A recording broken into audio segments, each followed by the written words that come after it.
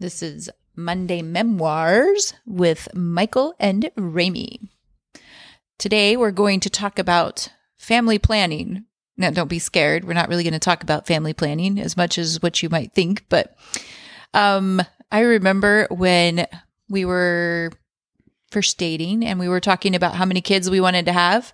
And one topic, well, Michael's the oldest of 10. So one topic that kept coming up is that he was like, I've already raised a bunch of kids with my brothers and sisters. I've changed more diapers than probably most people would having their own kids. Well, I would say I changed more diapers than my dad did. And that's only because Dad had to work all the time. And so, he wasn't there. And so, yes, I really did change more diapers than my dad. Fed lots of babies and fed them, made Yes. formula. Yep. So one thing that he kept saying was, I feel like I've already raised my own kids. I just want to raise grandkids. I was ready. Yeah, I was ready for grandkids at that point because I felt like I already had kids. So in his 20s, he wanted grandkids. And I said, well, we can't do that. We got to have our own kids to have grandkids. So anyway, we started thinking that we would maybe have 12 so we could say we had more kids than his parents. Yeah, that's what we started out with. We're going to have 12 kids.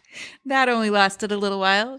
After we had our first one, about 4 years into our marriage, then we realized how much work it was. And then we dropped it down to like 10 kids or 8 kids. Yeah, 10 or 8, something like that. And then we had the second one. It was like, I don't know, maybe 6. You good with 6?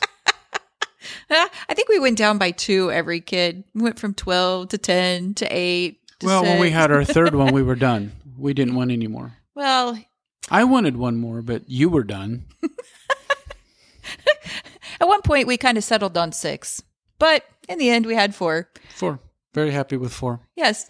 But we I had the philosophy of, well, let's get them here, get them done, get them raised, get them out of the house, get them on their own. Let's do it fairly quickly. So our first 2 are 19 months apart in age. And then the next 2 are 25 months apart in age. And the last 2 are 18 months apart in age. So when the oldest when the youngest was born, the oldest was 5 years and a couple months old. So we were very, very busy with lots of little ones, which worked great. It really did when they were little. I wouldn't have done it any different because they had people to play with. They played with each other a lot. They developed pretty strong bonds. Mm-hmm. So it went girl, girl, boy, girl. And so one of the stories I used to tell, I used to think it was a funny story.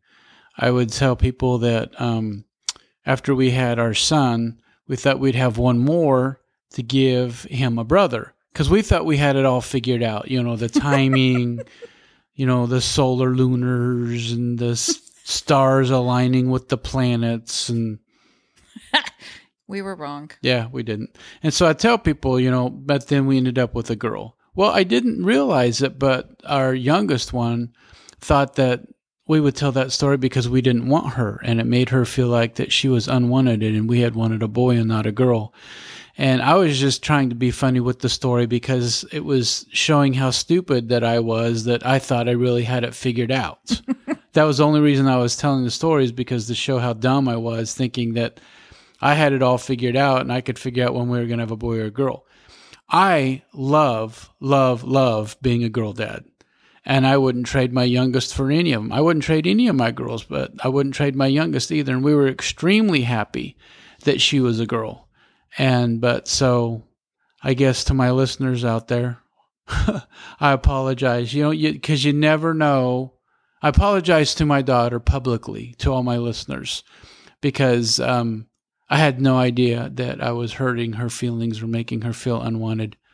And so she struggled with that, with her self-identity, and she struggled with her self-esteem because I kept telling that story and it just kept making her feel bad and bad and bad and bad.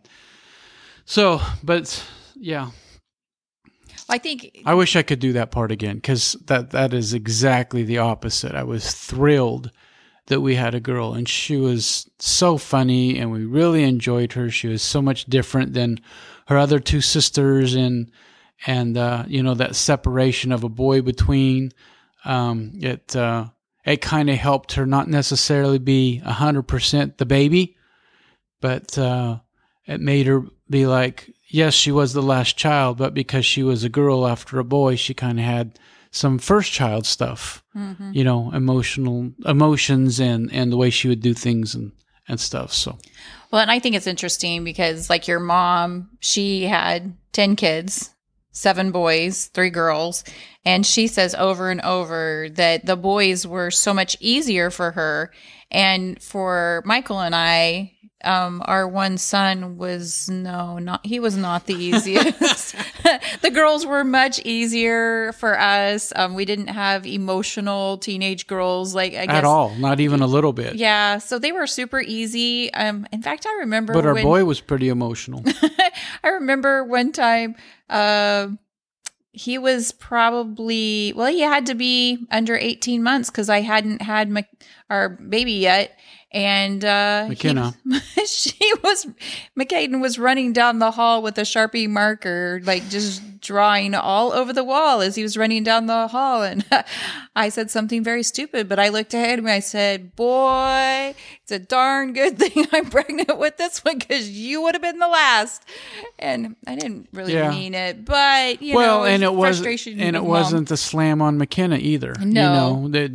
And that probably made her feel bad too, and we feel bad about that. It was definitely directed at McKaden, which wouldn't have mattered because that stuff didn't faze him at all, not even a little bit.